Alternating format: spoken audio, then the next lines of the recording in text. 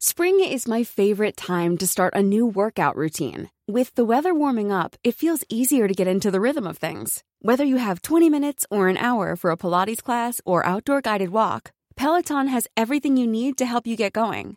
Get a head start on summer with Peloton at onepeloton.com.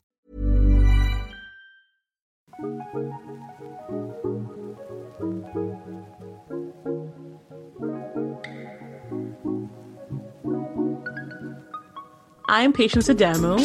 And I'm Curtis Vermont. And this is The Drip, a podcast about political decision-making during a racial revolution. Stay tuned as we parse through the weekly decisions being made by our political leaders that impact the Black community. You ready? Let's do it. So in this week's episode, we discuss Justin Trudeau making it rain, back to school. How scared are you? Really? Canada's federal debt, the need for Black investments and investors, lower interest rates, women disproportionately feeling the economic effects of COVID-19, and much more.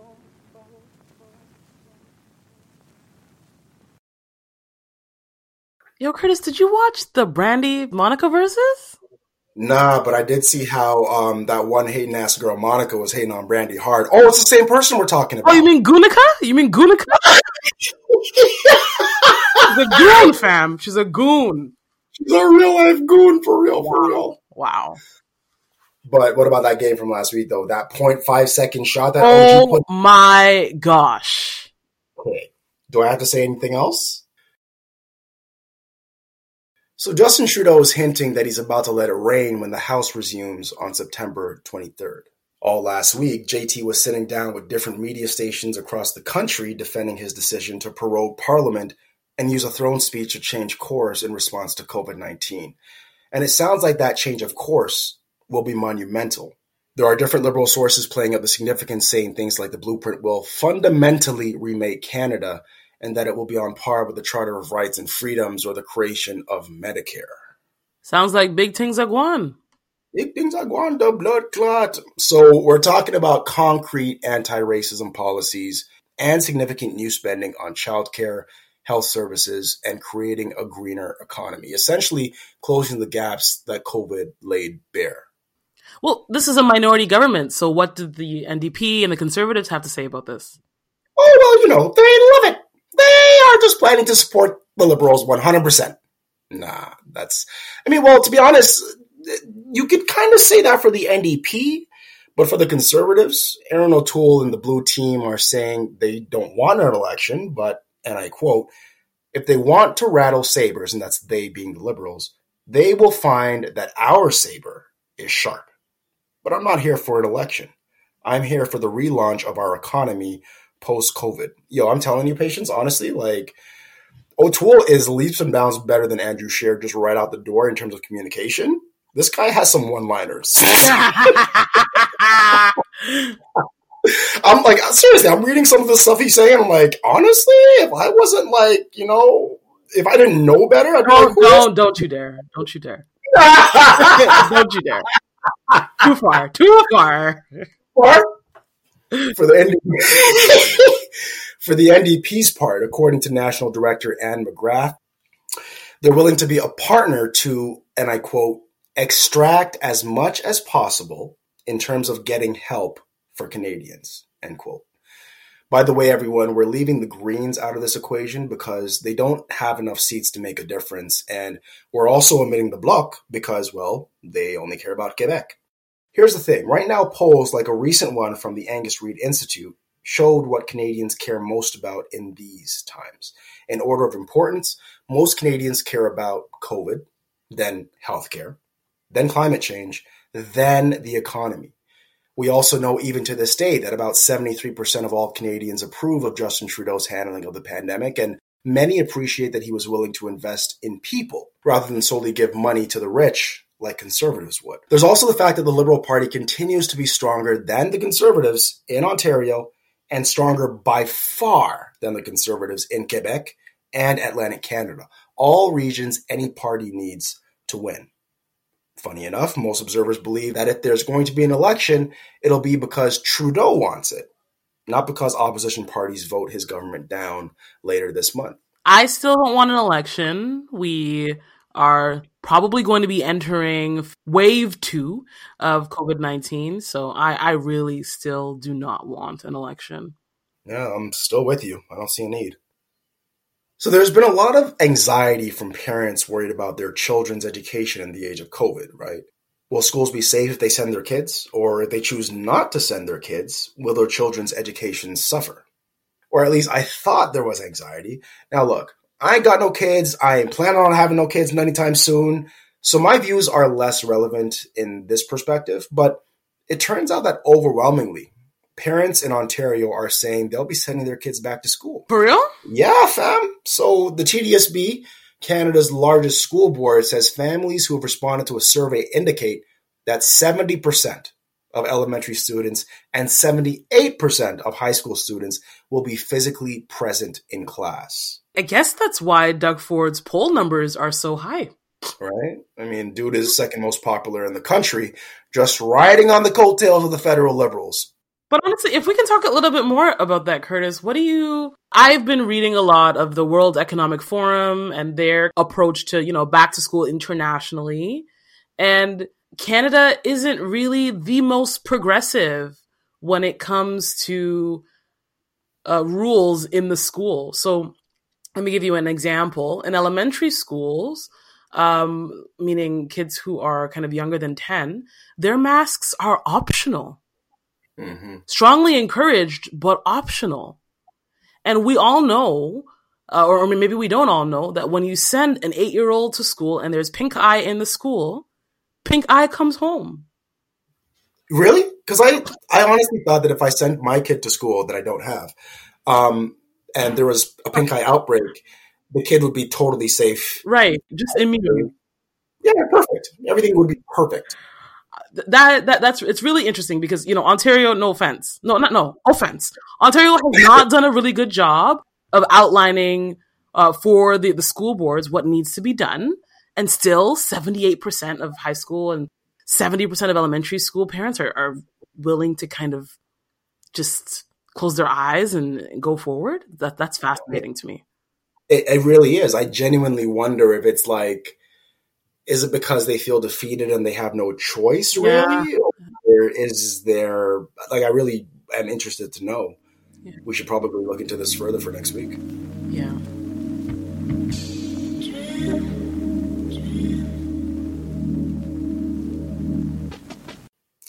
Now, moving on to the economy, let's take a snapshot, or let's take a look at where we are financially as a country. Some might be happy with what you're about to hear. Some might be downright concerned. Emergency federal spending had already increased the projected size of this year's federal deficit to $343.2 billion back in July. Major new spending announcements since then, including $37 billion in new income support measures announced last month, suggest the deficit is likely approaching $400 billion. This year's deficit is expected to push the federal debt beyond the $1 trillion threshold, up from $685 billion heading into the pandemic. That must worry you, right, Curtis? Nope. Well, not really. Here's the thing. Conservatives have been sounding alarm bells around the world about public spending for decades. And yet, large deficits run up by countries the world over, including the US, haven't triggered higher interest rates yet. So long as our economy keeps growing, which is heavily driven by immigration, and so long as we choose to invest in high-growth industries to boost our economic output, seriously, I think we'll be just fine. The problem arises when we have no room for growth, but we do. I've been hearing a lot of people talk about how liberal federal governments put us into debt and conservatives take us out of debt. How do you feel about that? That's actually bullshit. It's complete and utter bullshit. There's do I even have this article still? There's an article that I actually used to keep around on me. Just as like in your back pocket, just to fling out? Yeah. So it was a bookmark in my browser. So it followed me in my phone and shit. And it painted the picture quite clearly that conservatives are the ones that put us into deficit more than liberals because they tend to spend more money than they take in because all they want to do is cut. They don't like public services, right? Yeah.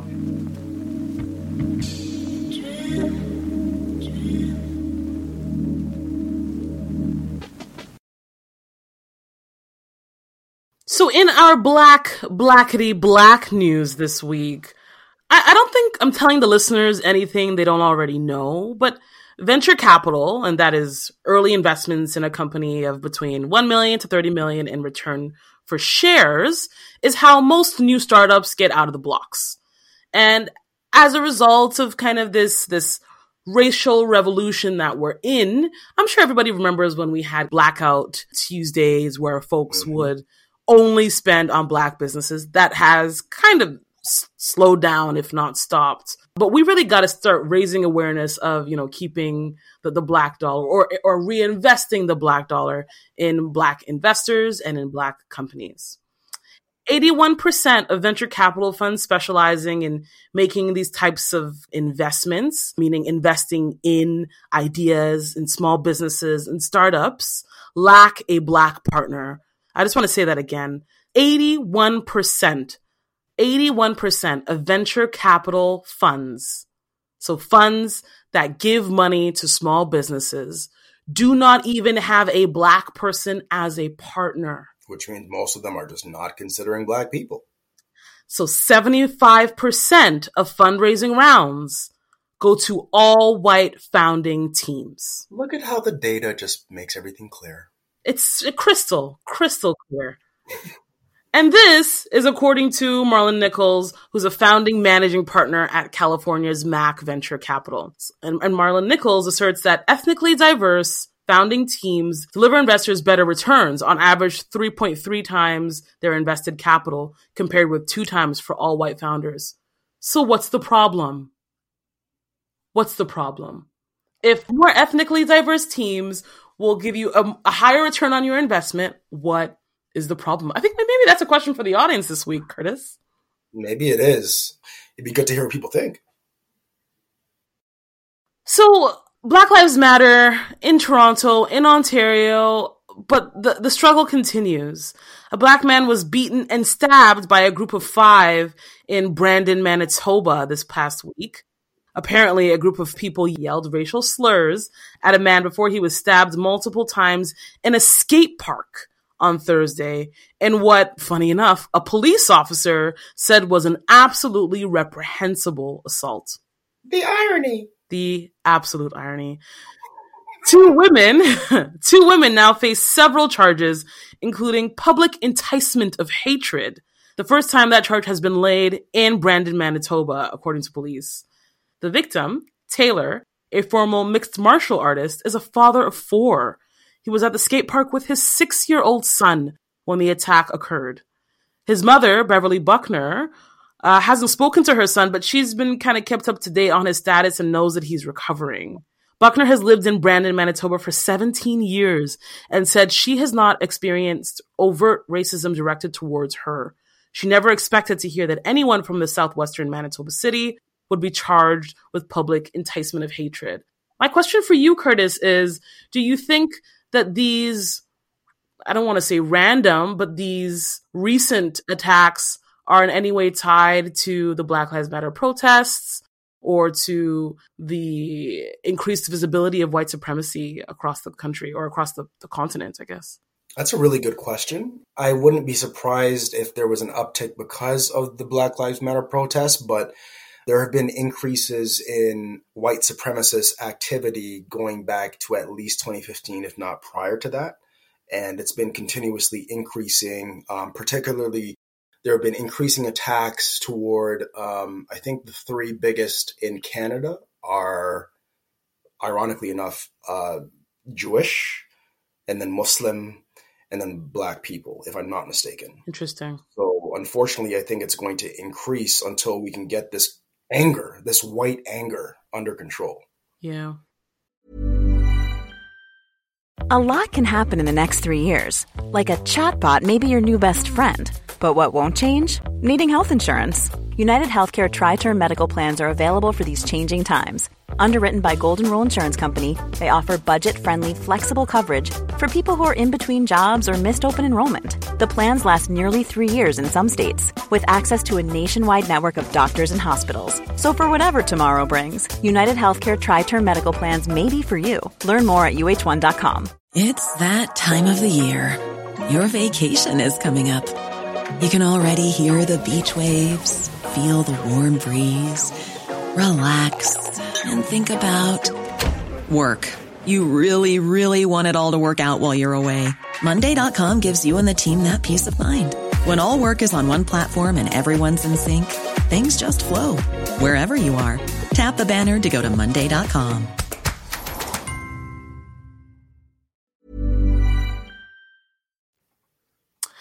Jacob Blake speaks out for the first time since he was shot 7 times in his back. Before I get into this week's story, I want to issue a correction for the record. Last week I said that the Jacob Blake incident happened in Kenosha, Colorado, but it was actually in Kenosha, Wisconsin. Sorry about that, folks. So this week, the officers that were involved in the Jacob Blake shooting were placed on administrative leave pending the outcome of an investigation by the Wisconsin Department of Justice. Similarly to what we spoke about a couple of weeks ago, where the Korchinski-Paquette case was being investigated by the SIU. This seems to be a similar thing where the county police department is being investigated by the State Department of Justice. Of course, I don't have to tell you, if they've been put on administrative leave, that means that none of them have been charged. I don't think anyone is necessarily surprised at that, but there is footage, and it's just something that we're going to have to keep the pulse on. In a related issue, I came across an article this week around cruel and unusual punishment by police officers. And the specific tool that they were investigating or talking about was the use of spit hoods. So a young man, Daniel Prude, was killed by police officers. He was suffocated to death while in custody in Rochester, New York in March at the beginning of COVID. And this investigation into how he suffocated to death has really drawn new attention to the hoods. These mesh bags have been linked to other deaths and the frequent reliance on police to respond to mental health emergencies. So typically what happens is that the police are called to a mental health emergency, and I guess in an attempt to subdue the person who they are supposed to be helping, they put a spit hood on their head so they can't see anything around them. And maybe they question them, maybe they arrest them, but that is a tool that is used to subdue. While many law enforcement defend the hoods as vital to prevent officers from being spit on or even bitten, a concern that has really taken on new importance during the coronavirus pandemic has been that they are dangerous and inhumane. I personally have seen some police officers use the spit hoods, and I don't really get it. And if people are suffocating to death, then maybe there's something that we should take a look at there. COVID cases soar in Brampton. A couple of weeks ago, Curtis did a deep dive into how COVID is still thriving in Black and Brown communities in the Greater Toronto Area amidst the reopening. And I just wanted to give you another update. Ontario has hit another recent high in COVID-19 cases with 148 cases, including a whopping 72, so about half of that in Peel. And that has prompted Premier Doug Ford to issue a stern Labor Day warning to the region, particularly Brampton, where many infections are concentrated. Again, Brampton is a place everybody knows is probably close to 80% Black and Brown people, and these people are disproportionately feeling the effects of this disease. Peel now has more active cases than the city of Toronto, and the city of Toronto has a significantly larger population. Peel has 374 cases, Toronto has 353 cases, and Ottawa has 184. So if we're looking at Ontario, we can see that the cases really are concentrated in Peel. I think that says a lot about how we're handling this move into reopening our province. And, if we're really paying a lot of attention to the diversity of lived experiences and lifestyles that people have and how they're adjusting as we continue to reopen the province. Any thoughts, Curtis? I'm sitting here wondering what poverty is like in Peel, because to be frank, I just don't think, this is probably going to be a really ignorant comment, but I just don't think of poverty in Peel. I think of Brampton and Mississauga as places where people move to because it's better, but maybe that's because I'm an Eastern kid from Scarborough. I don't know. It's a great point. So I'm wondering where these, like, is this because of poverty, as is the case in Toronto, or is this just people being negligent and ignorant? It's a good point. I do think that it's a combination of a number of things. I think poverty is involved. I think negligence is involved. But I also think Peel, Brampton in particular, is known for having larger size households, right? So you'll have multi-generational homes where, there'll maybe be 12 people living in a single family home. That, when we're talking about a disease that is about physical transmission, you have maybe a child in the house or a young person in the house who goes out and is negligent and then comes home to what is intended to be a single family home for 5 or 6 people, but there's 12 people in the home, and how quickly that kind of spreads to parents, grandparents, and then spreads even further when people are going to grocery stores and people are, kind of going about their lives. So I do think that is really key. And I think tied to the whole, not always, but tied to the whole multi-generational home situation is a little bit of poverty. Mm-hmm. Well, look, these numbers are shooting back up. We are effectively looking at the beginning of the second wave. Personally, I've refrained from certain outings. I'm going to continue to do that. There's probably been a little lull for many people in terms of the fear of COVID. All I'm going to say, guys, is listen to what Patience just said. The numbers are shooting back up. Time to take it seriously again.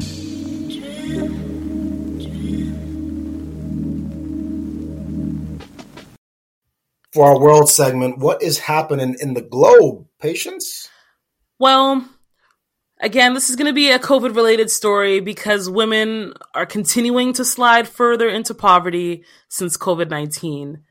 According to the UN's International Labour Organization, about 70% of domestic workers globally had lost their jobs as a result of COVID-19 by June this year. No good.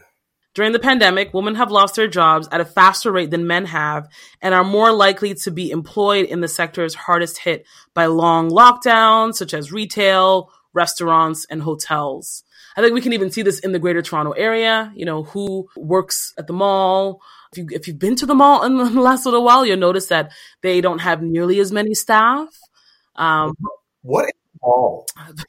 I don't even know what malls are anymore. Hilarious.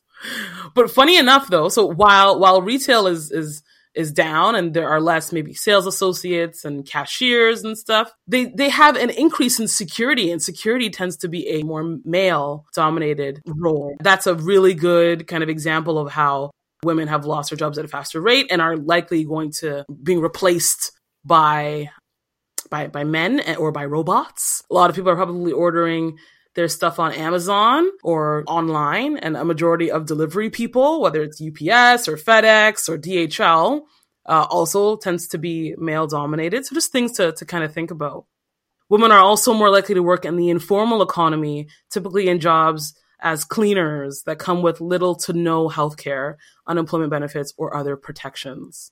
I keep thinking, Curtis, about what's going to happen when CERB ends. CERB was really a flexible model, right? That, was kind of like apply now, we'll ask questions later. But as we move into a new model, questions will be asked up front.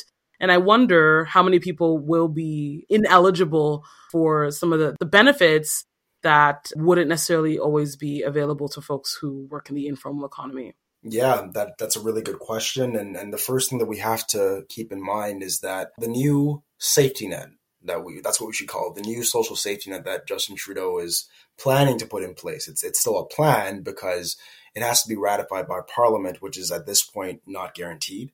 But if it is, there is a program that will support many Canadians. It'll only be for 6 months, but it will support them just the way CERB did for 6 months. Yeah, the Canada Recovery Benefit, that would actually help a lot of people in the gig economy. We know that there's a lot of women in the gig economy.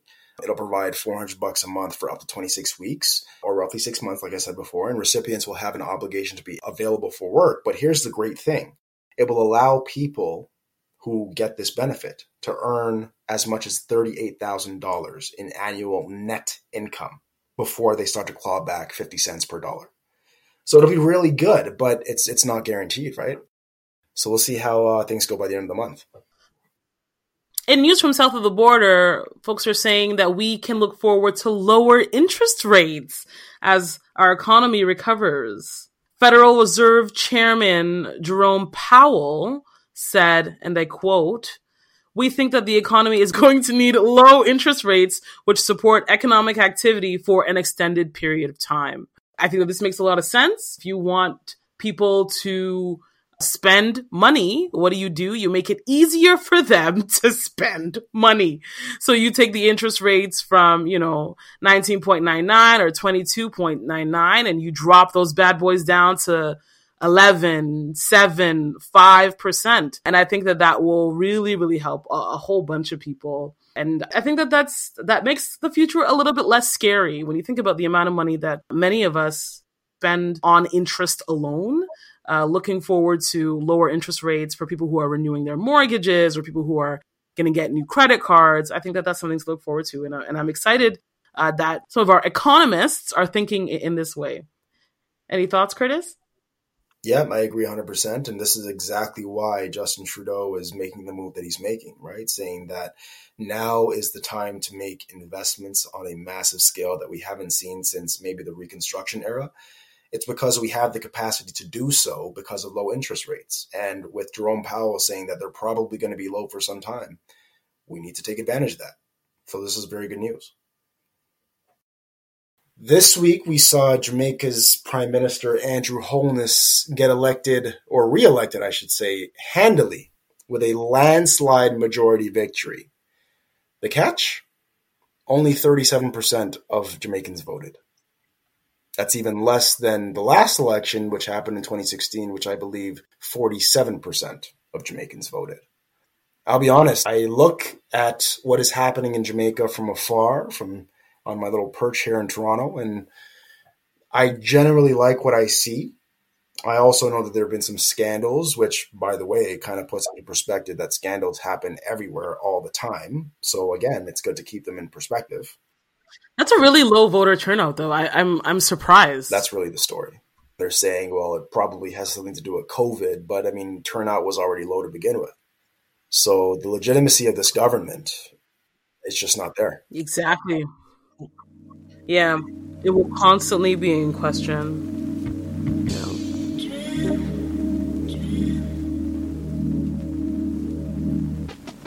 So this week, for questions for the audience, what do you think about our debt and our deficit, especially in this time of COVID? We talked a little bit earlier about how high the debt that Canada has is piling on, and we want to know, are you bothered by that? If so, why? And if not, why not? Thank you so much for joining us, everyone. We're releasing pods on a weekly basis, so subscribe to stay up to date. We now have our own Instagram page dedicated to the podcast. Follow us at The Drip to You. Black people, we hope that you know that this is a safe space for you. So if you have any feedback or questions, feel free to slide in our DMs and let us know what's up. We'd also like to give a special shout out to Stephen Fissett, who graciously provided artwork for this podcast. If you like what you see, you can find him on Instagram at Scarborough Debutante. That's Scarborough, Debutante, for all your graphic design needs. See y'all next time. Hey, it's Danny Pellegrino from Everything Iconic. Ready to upgrade your style game without blowing your budget? Check out Quince. They've got all the good stuff, shirts and polos, activewear, and fine leather goods, all at 50 to 80% less than other high-end brands. And the best part?